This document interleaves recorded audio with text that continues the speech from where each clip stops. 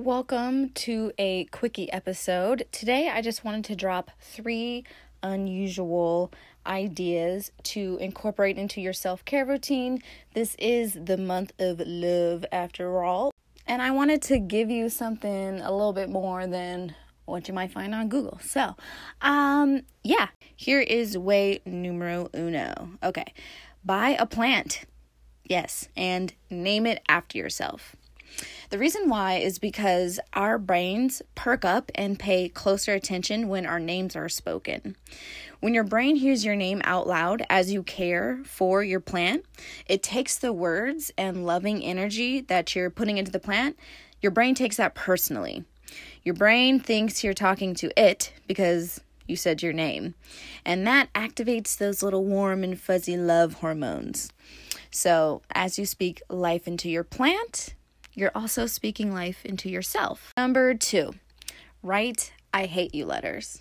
Yeah, I know. Okay. The reason why is because it's just not cute to be a hateful, bitter bitch. But it's also not cute to hold that shit in, because feelings like resentment, anger, disgust, all of that eats away at your tissues. So when I feel this nasty energy bubbling up inside of me, I like to write it all down. I write down all of the mean, naughty things I wish I could say out loud, and I give that nasty energy somewhere to go because it is not welcome in my body temple. And when you're done with this, burn the letter and say thank you. That's a way to transmute that energy. You're bringing it back to the earth to be cleansed. And watch how your heart and your life opens up when it's no longer hardened by those hard feelings.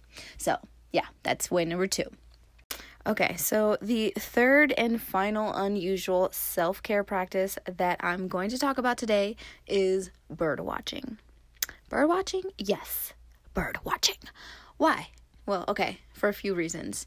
As you're watching the birds do their thing, sing to each other, it helps bring your body into a state of homeostasis. So for this self-care practice, you're going to get a bird feeder and leave it out front.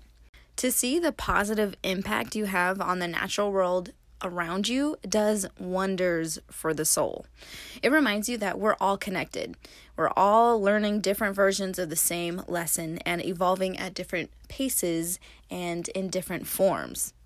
And to further that thought, really, how can you expect to receive all the blessings that you ask for if you can't even take the time to put out some water for the animals in nature? You know what I'm saying? If you're asking for blessings, be sure that you're giving them too.